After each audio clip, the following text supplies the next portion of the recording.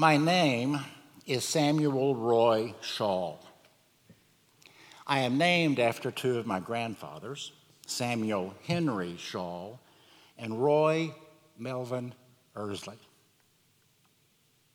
Samuel was my father's father, my patrilineal father, my grandfather. Roy was my father's stepfather, the second husband of my grandmother, so I'm named after the first two husbands of my grandmother, and that right now tells you something about my family. I called my step-grandfather Grandpa Roy. He was especially interesting. When I was a kid, he would tell stories of how he was born and raised in North Dakota, growing up in Lubbock, Texas on the plains. His accent would soar above the other accents in the room, crisp and clear. He left home as a teenager to escape an abusive alcoholic father and eventually ended up, he said, in California, where in the 1920s, in the heyday of the motion picture industry back before pictures could talk, when they were still silent, he was a driver for several Hollywood directors, he said. I don't know who. I didn't have the wherewithal to get more information about that.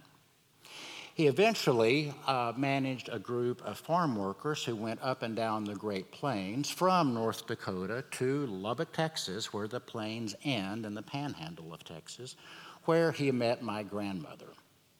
My step-grandfather, an inquisitive and spirited entrepreneur. My grandmother was a chiropractor. She got her license to practice in 1924 and advertised herself as the lady physician. My grandmother, a feminist physician of the early 20th century. My other grandfather, Samuel, was first a chiropractor with my grandmother. Growing up, however, I knew him as a carpenter. And I never really asked, and I'm now shocked that I didn't think of this, why in the world he would switch from being a chiropractor to a carpenter, although I presumed it had something to do with the divorce and the fact that chiropractic was probably more my grandmother's doing than his doing. Again, that says something about my family. And he sought to simplify his life and to work when and as he saw fit, and create time for the important things in life, listening to baseball games on the radio, which he did with religiosity. My grandfather, one who followed his heart and lived simply, he was who he was without pretense or grandeur. My mother was a registered nurse. In the later years of her career, she was house supervisor on the 3 to 11 shift. I worked at that hospital during college as an orderly in the psychiatric unit, and it was there that I realized that my mom, who at home was mom and did mom things, was considered at work a fierce and respected woman that you didn't want to cross. There were stories that I heard of her handling difficult patients, difficult staff, and even, the stories she would tell with relish, difficult doctors. Mom was fearless. My mom, a strong, independent professional who was honored and feared. These are family stories of success, of strength, of wisdom. These stories and others I have and others you likely have in your families inspire me, and I hope inspire you. They remind us of what's in our family DNA. Not the biological DNA necessarily, but the cultural patterns that all families have that determine to a greater extent than we're familiar on how we are in the world. There are other stories in my family that are not so heroic, of my mother's struggle in her marriage with my father, an alcoholic, of her own struggle with drinking that eventually cost her the job she did so well, a financial insecurity growing up.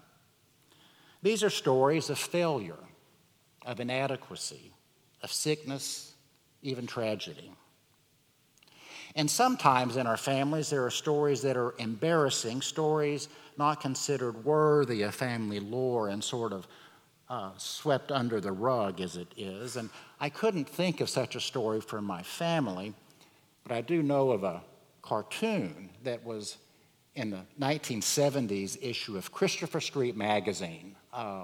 That was a very famous and popular and groundbreaking magazine for the gay community early in the gay liberation movement. It shows a little boy crouched beside his bed saying his bedtime prayers with his mother dutifully looking on. Hands clasped, eyes closed, he prays, and God bless Uncle Harry and his roommate Jack, who we're not supposed to talk about. All of these narratives, the heroic, the difficult, the ones we'd rather not talk about, make us who we are today. The stories we tell about ourselves and how we make meaning from those stories shape us. They shape us, but they don't have to define us with finality. Our history is not a prison cell from which we cannot escape, but perhaps a provocation. Our history provokes us or stimulates us to act in a certain way or move in a certain direction and create certain possibilities for us. Our history influences us in subtle but powerful ways. A New York Times article in 2013 headlined "The Stories That Bind Us." The author described how family narratives shape families to be more or less successful as families. He said the secret of happy families is to develop a strong family narrative. He said such family narratives tend to take one of three shapes. First is the ascending family narrative of success and conquering. Son, when we came to this country, we had nothing. Our family worked. We opened a store. Your grandfather went to high school. Your father went to college. And now you can go and do wonderful things. Second is the descending narrative. Sweetheart, we used to have it all. Then we lost everything. He said the most healthful narrative is the third one, called the oscillating family narrative. Dear, let me tell you, we've had our ups and downs. We built a family business. Your grandfather was a pillar of the community. Your mother was on the hospital board. But we also had setbacks. You had an uncle who was once arrested. We had a house burned down. Your father lost a job. But no matter what happened, we always stuck together as a family. So it's the meaning we make of our history and of the narratives of that history. Not so much what happened, but how we respond to what happened, the meaning we make from what happened, the narratives we create from what happened. And this meaning is important because it colors not only how we think about these stories, but how we think about ourselves. These stories create or reduce possibilities for how we live. Years ago, early in my ministry, I had a disappointing outcome when I did not get a church I was sure I would get. It was for a settled position, not a consulting transitional position, which is now my practice, in a large and prestigious church, which would have been a wonderful stepping stone, my entree into a very successful ministerial career very early in my career. A few years after it happened, I ran into a friend and related the experience, and he said something like, "You always bounce back so easily. You're so resilient." And he meant it. That helped me to reframe not just what happened in that painful episode of my life, but helped me to reframe who I was. I am not the one who failed to get the big church. I am the one who can fail and bounce back.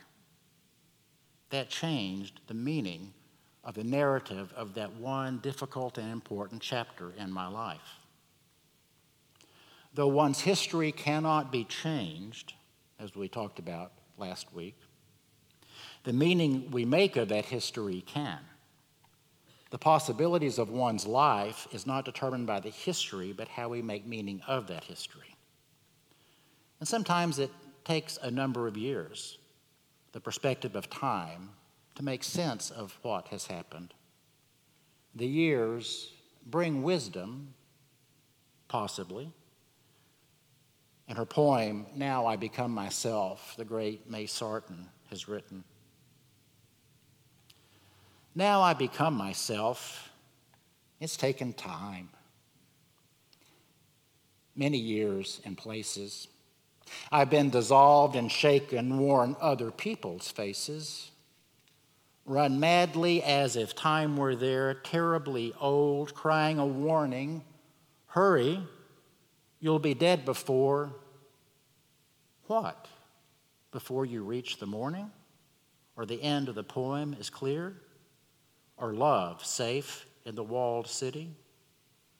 Now, to stand still, to be here, feel my own weight and density. We become ourselves, we feel our own weight and density, only after enough time to gain wisdom, perspective. Life is a journey, the sage says, and life is a spiritual journey that unfolds perhaps not unlike a good story, like a narrative that draws the reader or the viewer in. It is a work in progress. The writer Eudora Welty has said, the events in our lives happen in sequence and time, but in their significance to ourselves, they find their own order. A timetable not necessarily, perhaps not possibly, chronological.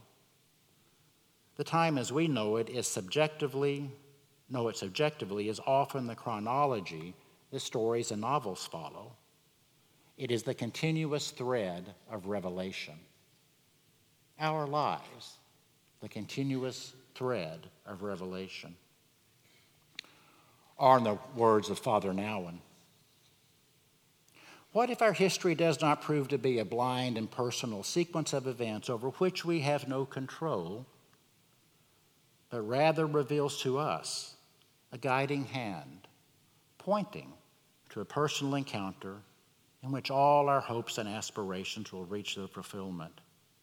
Then our life would indeed be different, because fate becomes opportunity, wounds a warning, and paralysis an invitation to search for deeper sources of vitality. I've been speaking here of family stories, personal narratives, and of course, as you might suspect, all this applies to the stories and history of a congregation. How we make meaning of the congregation's history creates a culture that holds power over a congregation. Our understanding of that history shifts as the years progress. Wisdom settles in. New possibilities perhaps open up, and we see from a longer view the meaning of what happened. Following worship, we'll gather in Gore Hall. We'll have a very short, truncated fellowship time. I apologize to our newcomers for that. Then you'll be invited into Gore Hall. If you're staying for the History Wall, there'll be a light lunch. And I'll invite you to tell me the stories of your congregation. I will have a blank piece of paper and a marker in hand. Through that, in the weeks to follow, we'll do this for the next 3 weeks, 4 weeks total. We'll celebrate your successes, honor your challenges, mourn your losses over the years.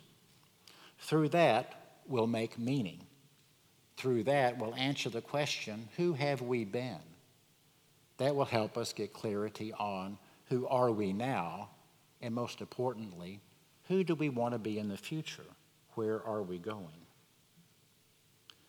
A congregation's history, like a personal narrative, is a provocation, inviting you forward into the journey of the congregation's ongoing and unfolding life and mission to continue the chance of new possibilities.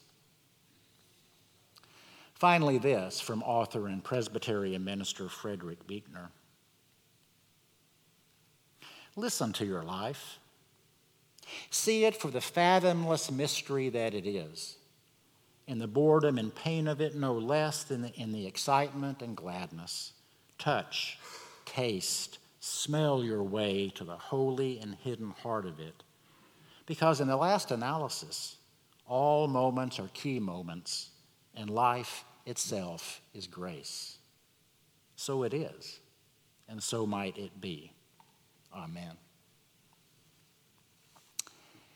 Our final hymn, again in the gray hymnal, number 128, For All That Is Our Life.